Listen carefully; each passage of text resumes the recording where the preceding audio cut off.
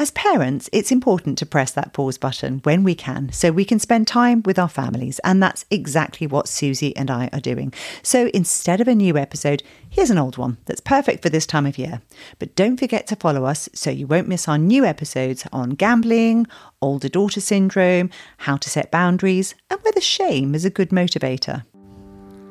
Hello, I'm Rachel Richards and welcome to Teenagers Untangled, the audio hug where we use research by experts and our own expertise to discuss everything and anything to do with parenting teenagers.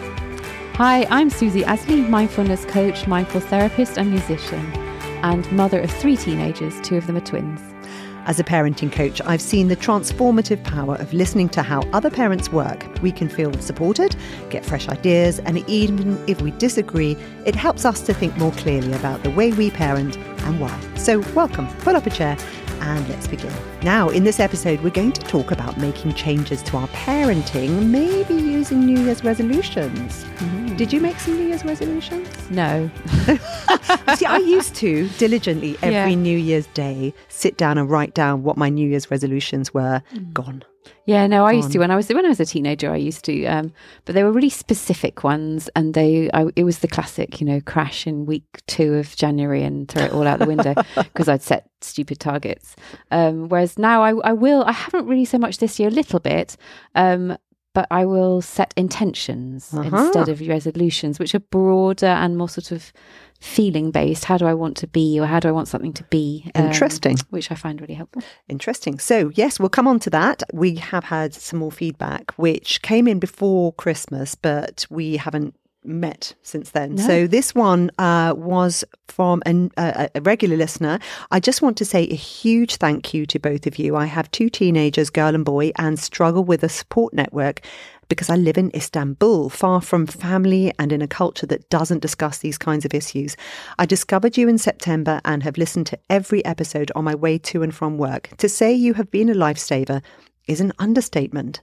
Your wisdom has completely changed how I relate to my teens. I can't wait for more episodes. In the meantime, wishing you both a wonderful Christmas and New Year. Honestly, what an amazing review. That made me choke because it sort of reminds me of my mother's situation. She was living a lot of her parenting life in a foreign country with no family support network. It's incredibly tough. Yes. And in a way, I wanted to do this because I felt for my mother, and I think so many people struggle. Yeah. Fathers as well as mothers. Yes. Men don't get to talk to other parents enough, and they need advice and kind of a bit of like, you're doing fine, right? Yeah. Oh, that's such lovely feedback. Thank you so much. Yes, thank you. Any reviews, any feedback are really, really welcome. And if you can subscribe, that helps other people to find our podcast. Yeah. Now, for nuggets, because we came up with this a few episodes ago, and our nuggets are the things that we've done or we've experienced that have helped us sort of think a bit more about our parenting, or we've learned something. So, Susie, go ahead. What have you discovered? Well, mine is related to this idea of New Year's resolutions or intentions, and this year wasn't so much a conscious decision at New Year, but it's kind of evolved in the last few days. I think New Year's resolutions and intention setting is always kind of problem solving. We're finding all the stuff we don't think we're very good at and then trying to improve it and pick it apart. Absolutely. So I've decided to turn that on its head and look at the things that we're doing well and celebrate them a bit more. And the idea that, if we focus, the stuff we focus on grows, where we water grows kind of thing. And if we focus on the good stuff, the things that are working, and they could be mini moments, then that sends out a ripple effect, which I'm quite enjoying. Oh, I love that. So really kind of tuning into, we often don't look at that stuff. Do you? I mean, you always talk about how we tend to look across the savannah for all the danger and we focus in on that, and actually mindfully focusing on the good stuff. Yes. It's going to be that. What a great idea. Because it's the negative bias. It's counteracting the negative bias. Yes. So mine's similar. And it's not the same, but it's about a New Year's resolution. I noticed that I've been keeping my phone with me. And this is actually quite recent. So I may just give up. I don't know. I always take my kids' phones away at night. Mm-hmm. I have done this for quite a while. And it's been a relationship that's developed where they're absolutely fine with it. Nobody complains. They all agree that this is really helpful because it means that they can completely tune out. Mm. the problem is that I realised that I wasn't doing it, and I was a really bad example. And I don't want them to grow up thinking, okay, when you're a teenager, you can't have your phone, and then suddenly you become an adult and you can. So I decided to set an alarm on my phone and for 5 minutes to 9, and then at 9 o'clock. And at 9 o'clock, I just switch it off. And it's been fantastic, if I'm honest. I've realised that I'm not missing anything, and that I think in the past what would happen is I wouldn't have it with me, and then I would check something just before I went to bed and then end up in a loop again. And for me, a zero tolerance policy seems to work well. Now, having said that, my daughter, I got some messages this morning from my daughter where she'd called me just after 9. I hadn't had my phone on. And but it was fine because I messaged her. It wasn't urgent. And I messaged her back and said, sweetie, I'm so sorry, my phone was switched off. I switched it off at 9. And she said, oh, that wasn't a problem at all. And they can reach me. They can use the landline. Yes. If they need to speak to me, it's not a problem. Yeah. So personally, for me, I think this has given me space to read more, to think more about other things. I'm doing more, and I love it. But so it won't work for everybody, but for me, it's great. That's kind of nudging me. I need to do that as well. And also, if we're teaching our kids, we can't do the opposite of what we're telling them to do. We have to model it. Absolutely. And then they have more respect for the fact that why is this important? So I like to kind of also give positive feedback and say, so I've been doing this and it's worked for me because of this, and it's a virtuous circle. So coming on to resolutions, when we talk about them, we often put signs ahead to say, well, this is where I want to go. Okay, so as you said, quite often they're negative things we want to change, or is a direction we're trying to go in. And the problem with those things is they're quite amorphous. Or they're too big, and I'm going to make this sweeping change. So I'm going to lose weight, or I'm going to exercise much more. I'm going to the gym we start punishing ourselves immediately. I'm going to go to the gym every day or 3 days a week. And we come up with these things that are too big a swing. Yeah, we're really ambitious, and that can be well-meaning. We think we have energy on the 1st of January. We think we can do these things. We think we can go to the gym 17 times a week. And then by day 3, we're like, oh, that was a bit ambitious. That's not going to happen. So then we throw it all away. Yes. And there's a book by Caroline Arnold called Small Move, Big Change. And she talks about what goes wrong with the resolutions, like they're too broad or idealistic. And when we relax, our brain goes back onto autopilot. We talked about this with System 1 and System 2 from Daniel Kahneman. And the whole thing is you kind of have to, if you want to change, you need to make it into a habit, because habits are our friend. Habits are things that then you don't have to actually think about. We do them naturally. So first of all, the question is, how do you come up with a resolution? Now, I love your idea of actually having a resolution that's about positivity. Yeah. Or feelings based, because I think often we do a resolution and we think we want a particular thing, or we want to be, I don't know, be healthier. But how we want to feel could like broaden it out a bit more. Like, actually, I want to feel lighter. I want to have more energy. I want to, whatever the thing is, and that could be a much more tangible goal almost, even though it's more abstract. I'm not sure that is that tangible though, because the problem is when you say that, you then have to think, well, how do I go about that? Yeah, that's step 1, and then how do I build a structure that gets me to be able to feel that way? But if we only have the structure and we don't think, oh, I want to feel a particular way, then we're like, day 5, we're like, well, what's the point? This feels a bit rubbish. I love your point. So the point is we have to have the intention behind it, and what is it we're actually trying to achieve? Yes. Rather than to just, saying, I'm going to do this. Yeah, well, why am I want going to lose 5 this? pounds. Yeah. Why? So that's great. That leads me on to, there are 2 ways of going about this. You can have micro resolutions, and they are little things that you put in place that are very specific, and those little things lead you on to the big things. Oh, I love that. So when I say lead you on to the big things, it's by making those small changes, like saying, okay, at 9 o'clock, the alarm goes off, I just put my phone away. It's very specific, and I just have to create a habit out of it. I might slip the odd day, but let's see if we can make it work. And if you make a resolution and it doesn't quite work, don't panic and think I'm a terrible person. You just go, okay, that one didn't quite work. How can I go get back into it? Yeah. One of the techniques she talks about in her book is using recognizable cues. So, Pavlov's dogs, they would salivate as soon as a bell would ring. Yeah. We have things we do every day that you could try and peg a new resolution to.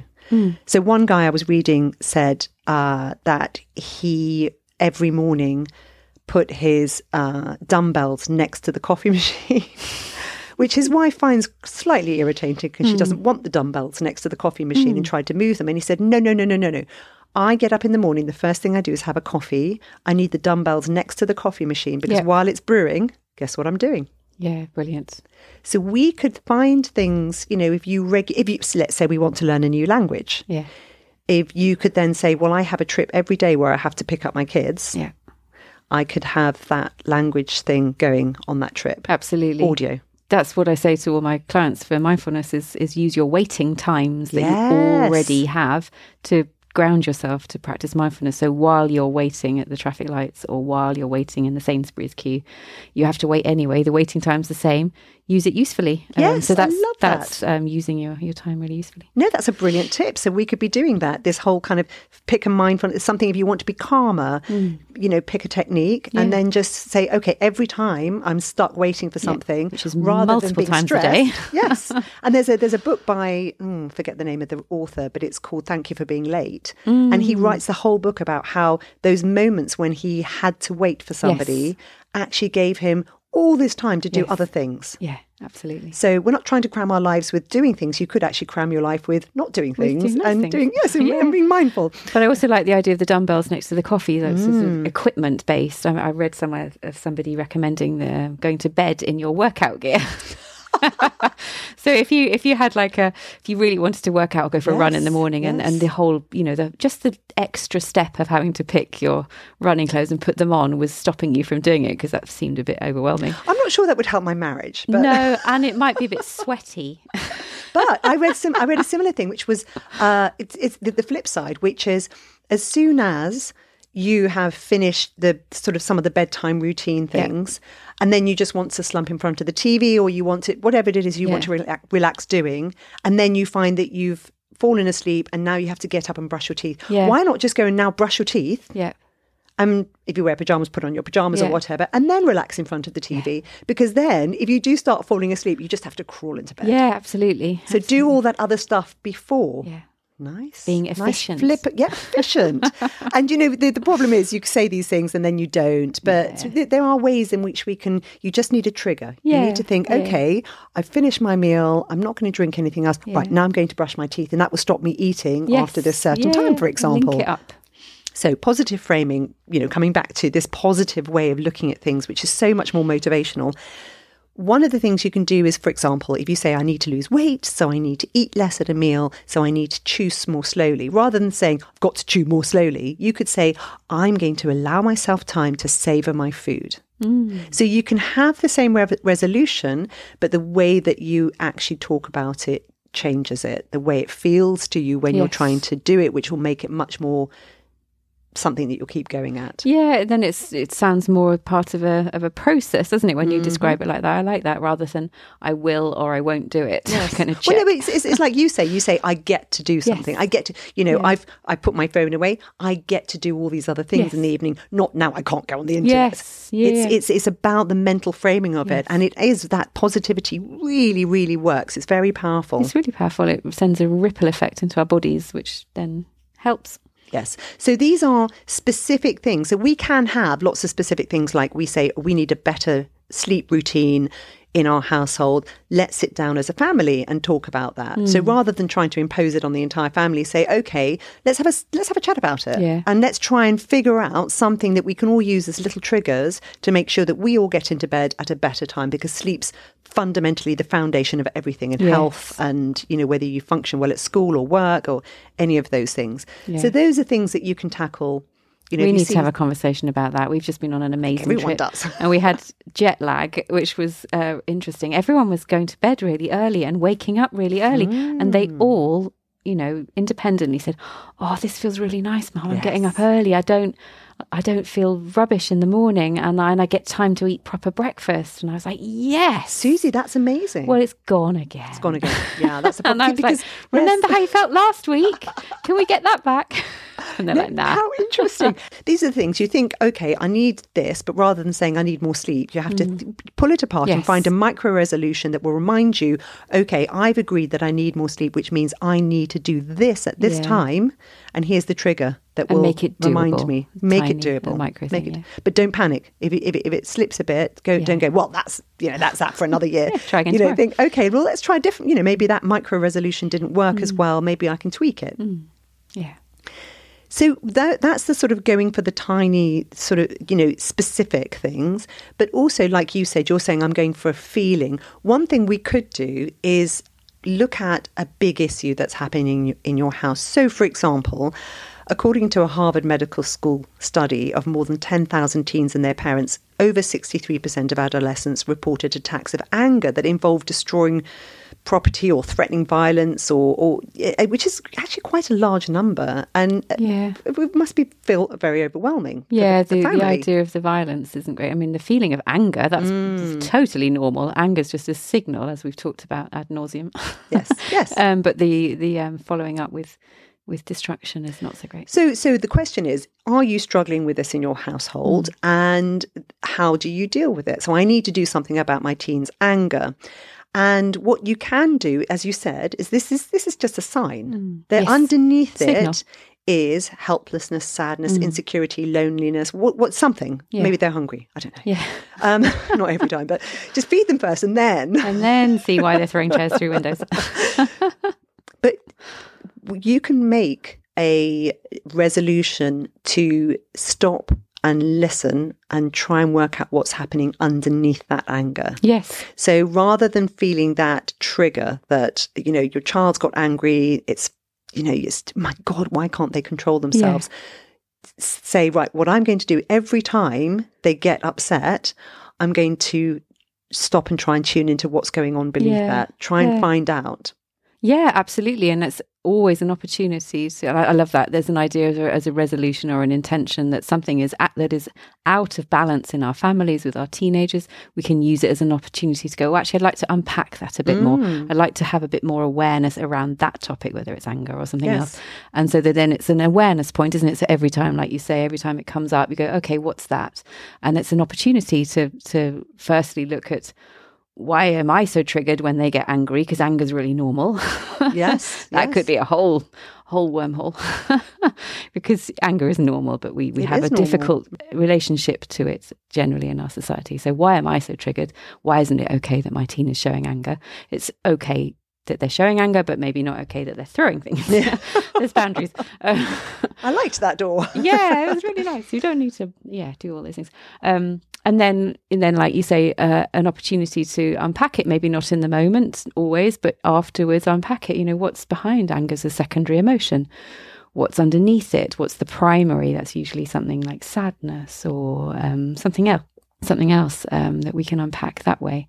Yeah, I love that, using that. Yeah, brilliant techniques, great ones. And one of the other big ones that tend to happen is that when your teen isn't motivated, we see this a lot, and many issues can cause that. Like distractions of technology, lack of resourcefulness, and the type of expectations that are placed upon them by their parents. Absolutely. I mean, I kind of disagree with that. I think teenagers are always motivated, but just maybe not motivated by the things we want them to be motivated by.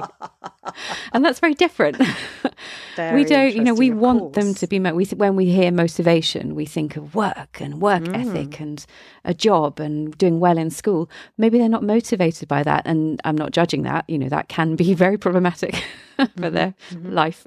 But there will be something they're motivated towards. So again, using that again as a non-judgmental awareness. Okay, there's an issue in my family. There is a lack of motivation, I feel. Let's just be aware of that and unpack it as it comes up. There was a phenomenological study from a student's perspective by Liberty University, and this was all about middle school apathy. And one highlight of the study was on the topic of self-satisfaction, and the data revealed that students who are highly motivated feel really good about themselves, and they believe they can achieve. And those highly motivated students also were saying things like, my parents always tell me to just try my best. Or, if I try my best, whatever the outcome, it's going to be okay.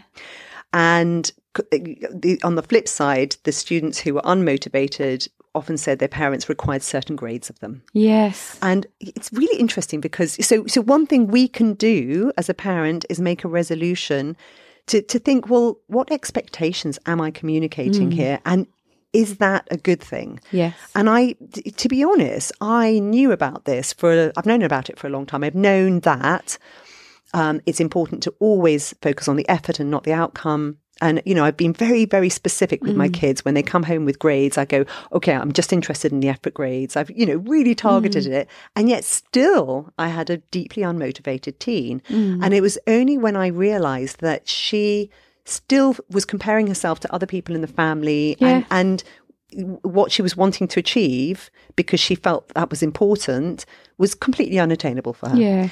And I actually had to go over and above the level of, yes, I'm just interested in your effort, to actually being very explicit about what it was in her that I thought was so remarkable. Yes. And praising her for, like you said, let's find the good stuff.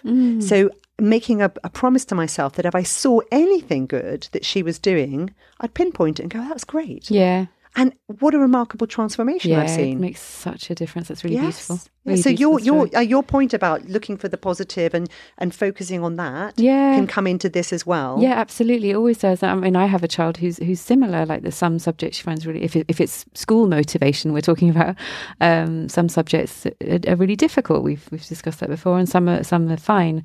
And it really. It does seem that she's really fine with that, because she knows that it's not everything. And I think we have to also be really honest with ourselves about the kind of, oh yes, I'm only praising the effort. And then when maybe worse grades come in, we're still disappointed.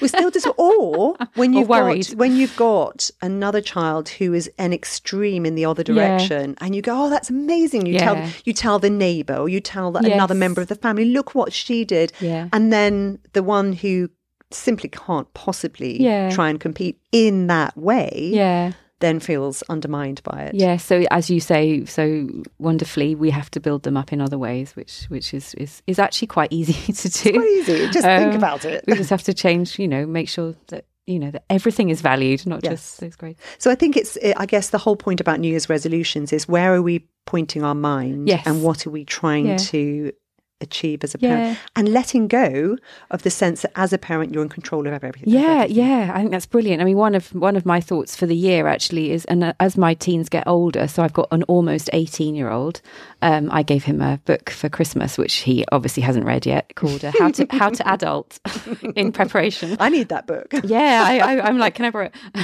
But as they get older, for me, the idea of letting go. What can I let go of this year even more? Because every time I let go... Gosh, I love that. Every time I let go, it makes sense. Every time I cling on, whatever that looks like, whether it's kind of nudging towards something I think they should be doing, or whatever it is, it just does, it's icky. And when I let go, as long as it's done with a wholehearted way, rather than I give it up, I'm letting it go, I'm letting you do that. It goes, yeah. So actually, I think for me, what works best is when I consciously tell them. So rather than, because I think monitoring is important. Yes. But I will say, so just so you know, I've seen that you're managing this so well. I don't need to worry about that. And I have said that on many occasions where I've said, so my daughter's come back with school grades, and I say, I trust you. Yeah. I think you're doing this really, really well. Yeah. If I hear something needs to be flagged up, then I'm going to start looking closely at what you're doing. But I'm going to trust you. Yeah. Which is really beautiful. She loves it. Yeah, absolutely. Yes. I've had the conversation with my eldest. You're going off next year. I'm not sure what he's going to do yet. He wants to go to university. How do you want to sort of bridge this time? Do you want me to, you're almost 18. Do you want me to do more? Do you want me to do less? Like, not wake you up in the mornings every day, or if you miss the bus, that kind of thing, because he's very independent in some areas and less in others. Expecting him to go, oh yeah, no, that would be great, yeah, no, I'd like to take responsibility for that. No, he didn't. He was like, no, because I'm going off next year, I'd like you to do as much as possible. So and basically, make the best 5-star of it. hotel is okay. Clean all my bed linen, wash everything, vacuum the floor, everything. Right? Yeah, yes. we had a further discussion about that. That's hilarious. But smart kid, right? Really smart. Yeah, I'm going to do as little as possible. Yeah, these teenagers who can't wait to leave home. I'm like, go. I mean, you're asking me the question. I'm going to give you an honest answer. So, and what other things to think about is, for example, if we're having trouble with things like anxiety or self-harm, and we know that one of the best ways of dealing with anxiety is connectedness, and self-harm is the inability to be able to identify emotions and how you're feeling. Face-to-face contact with other people is so important because they feel empathy, they learn to read other people's signals, and you can't get that from a phone. No. So the thing to do is remind ourselves, if we can find a space in every day to be sitting down with our teenager, whether you have a great conversation or not, just over the dinner table, somehow everyone sits down together. Yeah. We never, ever, ever sit in front of the TV to eat meals. Now, having said that, that can be one of the best evenings that your kids... Yes, absolutely. And sometimes, I know there are parents who got to a desperate situation. They were exhausted. They couldn't... They just found whatever was in the fridge and they had a fun evening in front of... And for them, they were just coping, whereas the teenagers thought, wow, this is the best. Awesome, So, I'm not saying don't do that. No. I'm saying that try and find those moments in your day where somewhere where you can have one-on-one time, maybe 10 minutes or something with each teenager. Or, as a family together, you're just talking to each other. Yeah, or sometimes I find the best moments are in silence. So sometimes, like, one of my kids sometimes does his homework downstairs because he finds it difficult to concentrate. So he'll come down and maybe I'm doing some work at the table. And we sit there in total silence. And it's really lovely. It's really connecting. And, and then he'll look up or I'll go, do you want a cup of tea? And he'll be like, yeah. It's really lovely. So you don't have to have like a deep and meaningful conversation. Love that. It's just being present with each other. Yes, my daughter does the same. She likes to be in the room with me. Yeah. Doesn't matter what I'm doing, just wants to be there. Yeah. And find your tribe. If you're a parent and your kids are growing up and moving on, or you're struggling a bit, just see if there are any parents around who can, think, okay, this year I'm going to find someone I like going out with and doing something with, whether it's reading a book with them or, going to the cinema with them or something where I feel a bit more supported. And if you're finding people are being too negative towards you, move on. We don't let the judgment get in too much. It's really, really, really painful. So that's just some ideas how to set New Year's resolutions. We'd love to hear if anyone's got any resolutions or intentions and ones that have worked. So tell us about the New Year's resolutions you did last year that worked, because we need them. And also, like, I always think like January the 1st is a bit of an arbitrary date, isn't it? I get it as well. It feels really nice. It's a clean slate and all of that, but we can make changes anytime we want. Any breath we want, we can start again every day. And I worked on the basis all my life where I'd say, this doesn't feel right. Yeah. And then I would pinpoint it, and then I would just work on it until it became part of who I was. Okay. And then I go, okay, next one. And my whole life have changed over the years in terms of habits, the way I eat, the way I do everything. So it's really, really powerful. Yeah, beautiful. So tell us anything. Tell us your stories. We'd love to hear about your attempts, about your successes, and any ideas you have for things that we should be making, in terms of changes. Also, New Year's resolution, tell your friends about our podcast. Yes. Tell your school, subscribe, any of that stuff. Give us a review, all of it.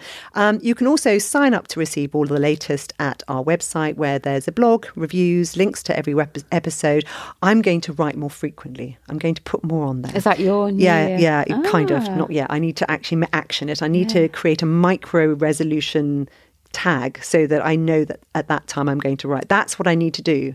That's what I need to. I will do that, and then I'll write more frequently, because I have lots of ideas. There's accountability in there.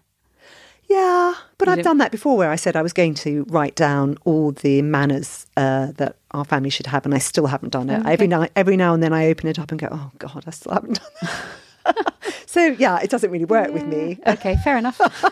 I need to tag it to something that reminds me, and then because when you have a busy schedule and lots of things are happening, and it's just easy to push it down. Well, maybe that's the point as well. Is that we're all very, very different. So when we make a resolution, which is basically a decision, isn't it? Resolution is a decision to make a change. We're really different in how we can get that done. Like for some people, accountability is everything. You say if you tell other people, then they feel that they now need to do it. Yes. For you, that doesn't work. Yes, you need a tag. For others, it might be something completely different. So it's having the awareness. How do we work? What works? Yes, and my daughter, she needs to have people she has to turn up for, and then she'll do it. Yes. Whereas with me, perfect. Yeah. I love that, and that's so true. So know how you work, and then you can do it. Right, that's it for now. Our website is www.teenagersuntangled.com, and you can search for episodes and that sort of stuff. Susie? www.mindful-life.co.uk. You can find all sorts, she's got a fantastic blog on there. You can find all sorts of resources and talk to her directly on her website. You can book her free 15 20 minute chat or whatever it is. Just hear more, or whether and she can help you come up with your New Year's resolution. How about that? That's it for now. Goodbye. Bye for now.